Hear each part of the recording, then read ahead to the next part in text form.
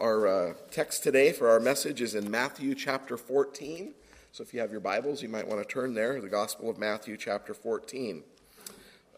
Philosopher and statistician Larry Loudon has devoted his entire life to the study of risk management.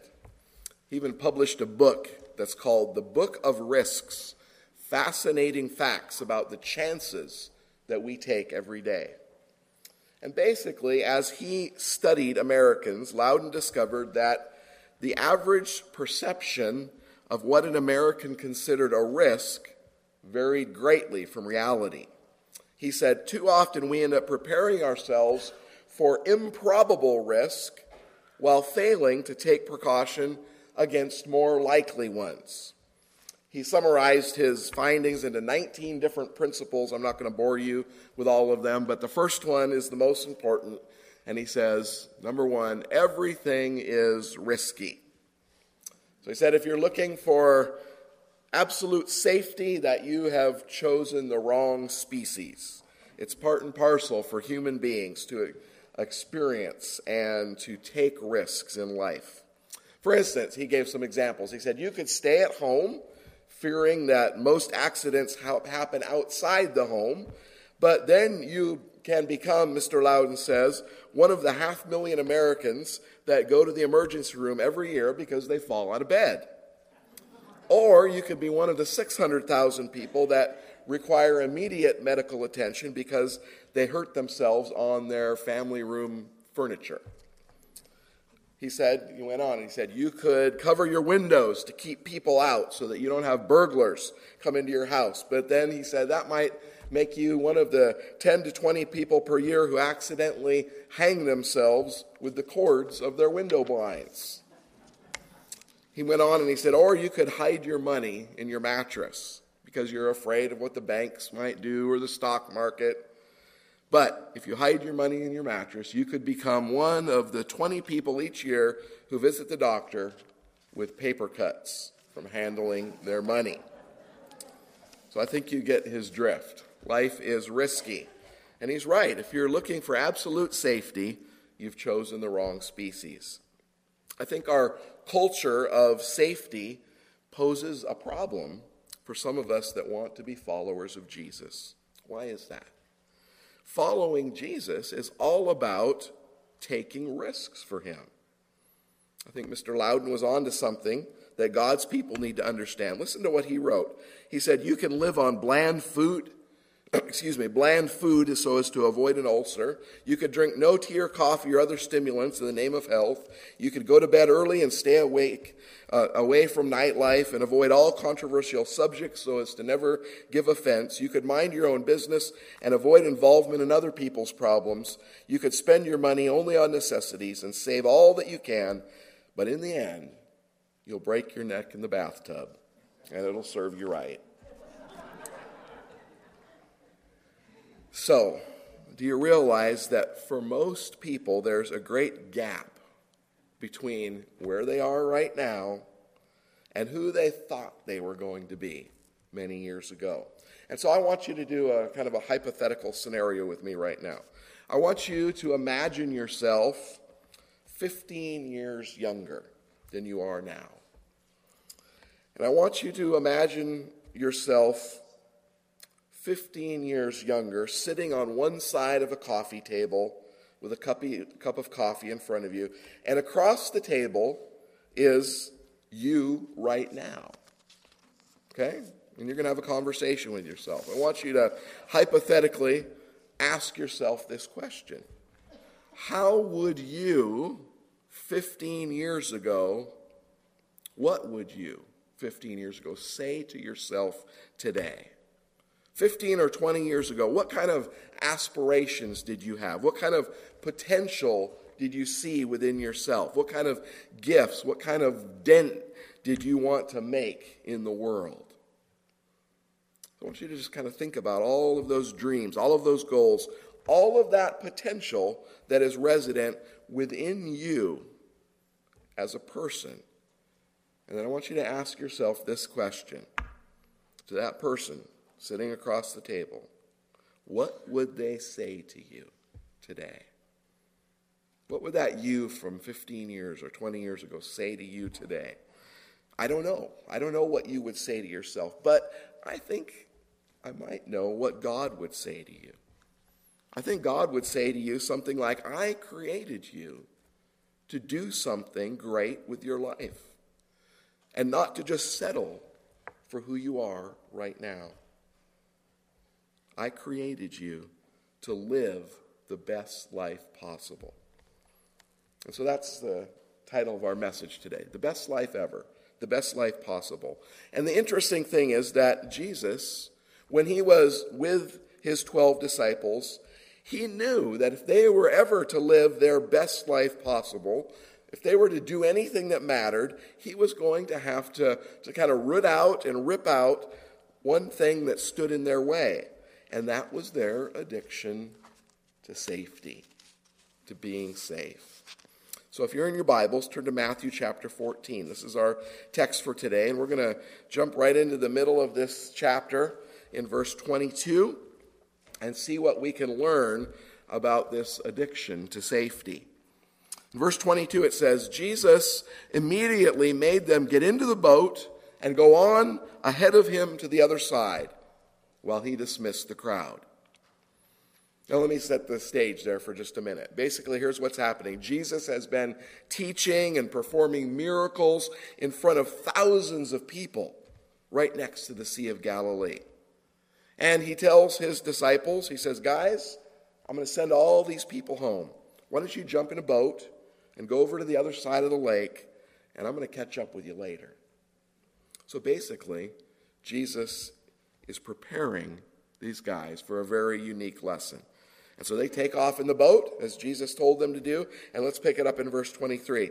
After he had dismissed them, Jesus went up on a mountainside by himself to pray. And when evening came, he was there alone. But the boat was already a considerable distance from land, buffeted by the waves, because the wind was against it. And during the fourth watch of the night, Jesus went out to them, walking on the lake. And when the disciples saw him walking on the lake, they were terrified. It's a ghost, they said, and cried out in fear. But Jesus immediately said to them, take courage. It is I. Don't be afraid. Lord, if it's you, Peter replied, tell me to come to you on the water. Come, Jesus said. Then Peter got down out of the boat, walked on the water, and came toward Jesus. But when he saw the wind, he was afraid, and beginning to sink, he cried out, Lord, save me. And immediately Jesus reached out his hand and caught him. You of little faith, he said, why did you doubt? And when they climbed into the boat, the wind died down. Then those who were in the boat worshipped him, saying, truly, you are the Son of God. This is quite a dramatic account, isn't it? Quite amazing. This morning I want to share with you a few principles that I think we can learn from this story of Jesus and his guys out on the Lake of Galilee. These truths that could help us to live our best life ever. And so if you have an outline in your program, you can take that out if you'd like. You can follow along there. I want to just share with you 3 truths that I see in this text. Number 1, the first truth is this: Jesus is available. Jesus is available. Best life people, people who live their best life, know that they will never stray so far that Jesus can't find them. This is really important for us to learn, particularly for those of us on a spiritual journey. You know, on just about any journey, there's usually some drift. People spiritually drift. It just sort of happens at times. Now, when that happens, most people don't drift towards Jesus. Instead, we're more likely to drift away from Jesus, towards disobedience that we might call freedom. We drift towards superstition and we call it faith. We enjoy the lack of self-control in our life, and we call it relaxation. We slide towards godlessness, and we convince ourselves that it is all because we have such great freedom as we slowly drift away. But the message from this passage is that there is no place that you are going to go that is too far that Jesus can't find you. Jesus is available. I want you to look at verse 24 and 25 again with me. Think about this desperate situation these guys in the boat are in. I don't know how many of you have ever been out on a boat in the ocean, but there's an eerie feeling that you get when you no longer can see the land. You lose sight of the shore. And that's exactly what the disciples are experiencing. The text says, but the boat was already a considerable distance from land. Let's just consider some of the phrases here. How about that first phrase, a considerable distance? This meant that these guys were probably halfway across that lake. The lake's 8 miles wide. They're out in the center of the Lake of Galilee, the Sea of Galilee. But that's not the worst part. Not only were they so far from shore that they didn't see anybody, but they didn't see any other boats. And then there's another phrase there. It says that they were buffeted by the waves. Buffeted, that's an interesting word. In the original language, in the first century, it's the same word that referred to somebody being tortured. A Roman soldier, when they wanted to torture someone, they'd take a whip or a belt or a sword and hit the person and torture them. And that's the word that Matthew uses to describe what's going on in that boat. The disciples were experiencing a torturous experience on that sea. The waves were coming so hard that they were coming over the sides of the boat. The men were afraid. They were fearful. I can imagine Andrew saying to Peter, Peter, I told you we should have brought the 30-foot boat. You said the 14-foot one would be just fine. Now we're all going to die. There's one more phrase I always wanted to take note of. It says, it's the fourth watch of the night. Now, Roman culture broke up the day in the evening into 4 different watches. And the first watch was from 6 to 9 p.m. Everybody wanted that one, but only the guys with seniority got that. Then there was 9 p.m. to midnight. That was the second watch. And then the people of third rank got the watch from midnight to 3 a.m. And then the fourth watch was from 3 in the morning to 6 in the morning. Everybody hated that one because nobody was up. Nobody was around. And so the text tells us that our story takes place in the middle of the fourth watch. So it's like 4 or 5 in the morning. There's nobody out on the lake. And even if they would have had something like an emergency flare back in the first century, there was no one to see it. They were helpless. They were goners. And then it says in verse 25, Jesus went out to them. Jesus went out to them. And it reminds us of this principle that there is never, ever going to be a time where spiritually you are so far away from God that you are beyond hope. Now, maybe some of your friends or family members think that, but Jesus doesn't. Maybe you think that, but Jesus doesn't. You see, Jesus' outpost in this world is the local church. And the church is a hospital. It's not a hall of fame. The church of the Lord Jesus Christ is meant to be a place where we can come to be healed, to recover from the storms of life, to be built up, to be strengthened. Jesus is available right here. And he's come looking for you. And there's no better time than the present to reach out to him. Listen to this little reminder that the Apostle Paul gives us. He writes to the Corinthian church, but he writes to us as well. In 1 Corinthians 2, in verse 3, he says, Praise be to the God and Father of our Lord Jesus Christ, the Father of compassion and all comfort, who comforts us in all our troubles, so that we can comfort those in any trouble with the comfort we ourselves have received from God. For just as the sufferings of Christ flow over into our lives, so also through Christ our comfort overflows. And so the church is a comfort station, a place designed by Jesus to point us toward his availability, toward the power of his healing, toward the power of his grace. And if we want to live the best life possible, then we understand that we cannot drift so far that Jesus can't find us. We understand that Jesus is available and that he can be found through his church. And that leads us to our next truth. Jesus is available, and number two, then action is crucial. Action is crucial.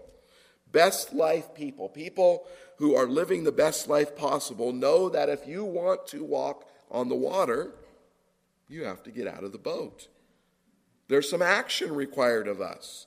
Let's look again at verse 25. During that fourth watch of the night, Jesus went out to them, walking on the lake. And when the disciples saw him walking, they were terrified. It's a ghost, they said.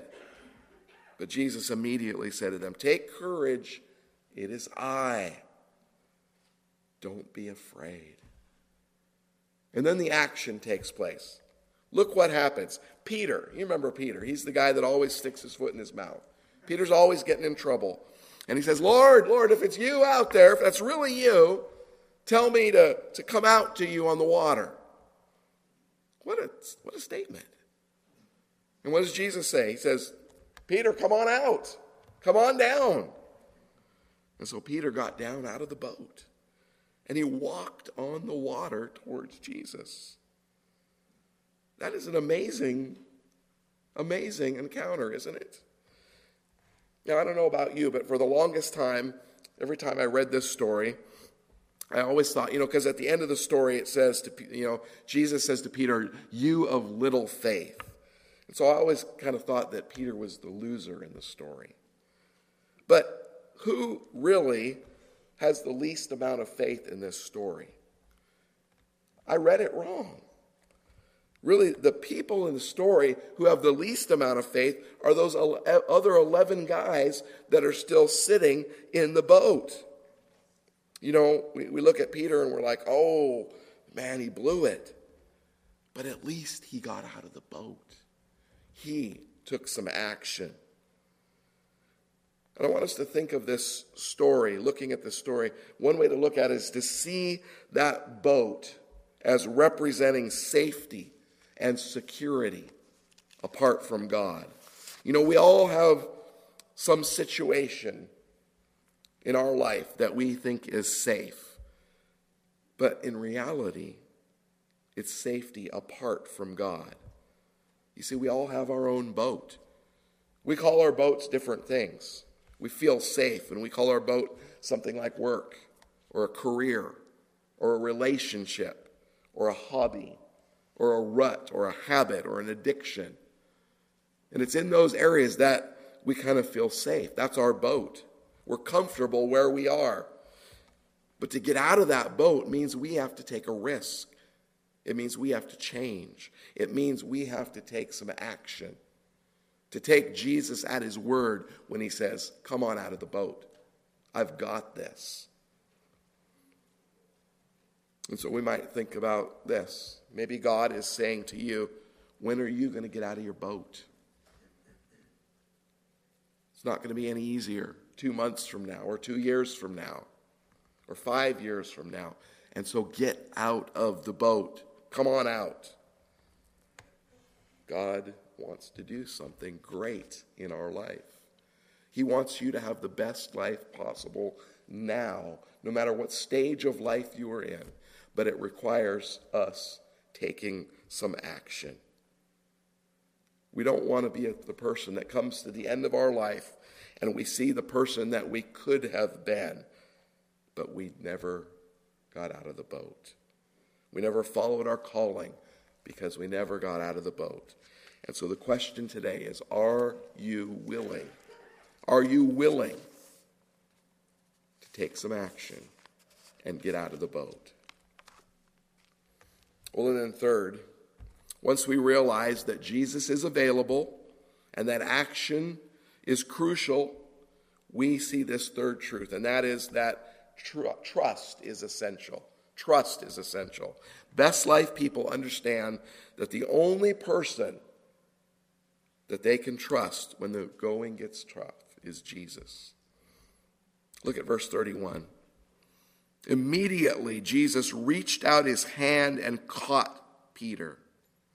"You of little faith," he said, "why did you doubt?" Isn't that a great picture?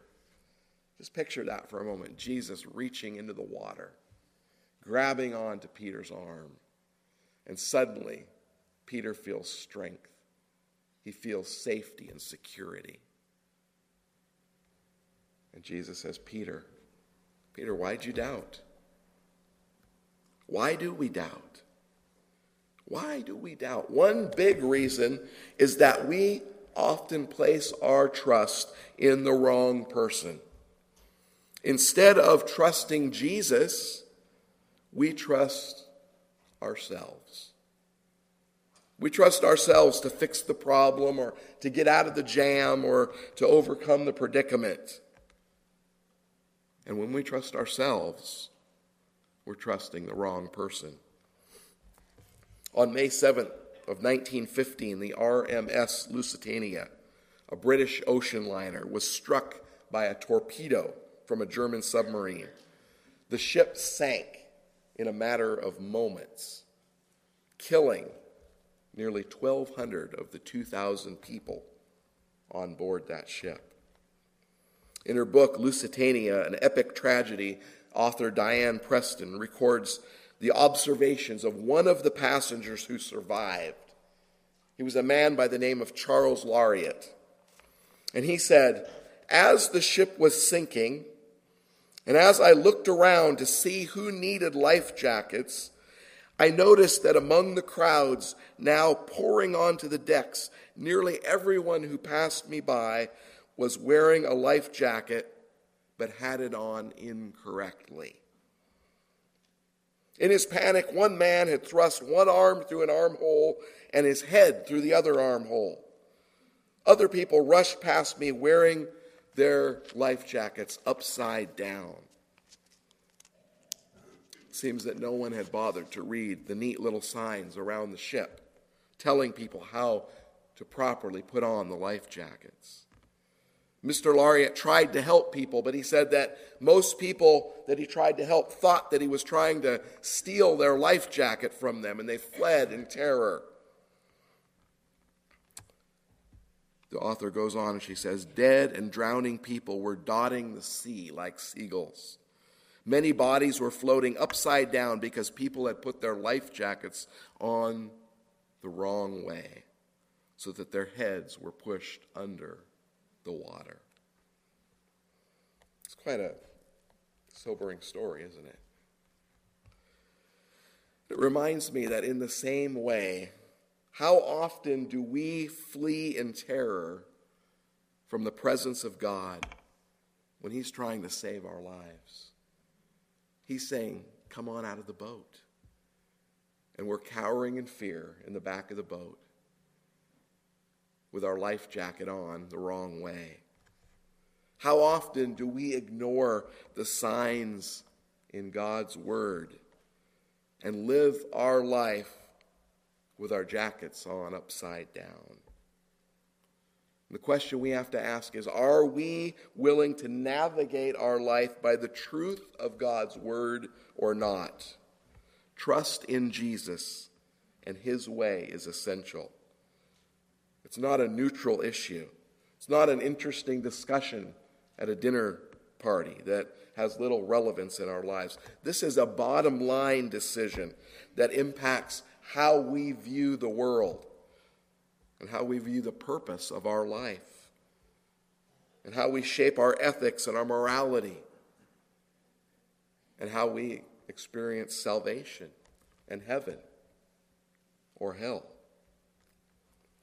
And we can be like the masses, rushing towards destruction in a panic, determined to do things their way, or we can get serious about our future. And we can put our trust in the only one who can calm the storm. And his name is Jesus. He's the only one that you can trust to be waiting on the water when you choose to get out of the boat. You know, God's way is not often the easiest. It's not often the most popular, but it is the one that yields results. When we fully trust him, we will find the confidence, the strength, and the ability to make it through even the most difficult storms. And so this morning, I ask you, what areas of life are you holding back from fully trusting Jesus? What can you do this week to release control and to get out of your boat? I want to suggest a practical action that some of you could take this week. I want to invite you to join us this Tuesday between 10 a.m. and 2 p.m. That's New Year's Eve here at the church building. It's a 4-hour time slot, and you can drop by at any time in there. Our ministers and our elders are going to be here at the church building to talk with you. To talk with you about perhaps the greatest step of trust that you can take, and that is to be baptized into Jesus Christ. Or if you're already a baptized believer, you could come to talk with us about church membership, about getting out of your solo boat, getting away from doing things on your own and coming into the boat that we're sailing together in, that we call Garden Way Church. This is where we can love and support one another on this journey that Jesus has for us. So if you've not been baptized or you're not a member of this church, then I want to encourage you to come this Tuesday to learn more. Perhaps it's your first step out of the boat as Jesus waits for you. Let's pray together.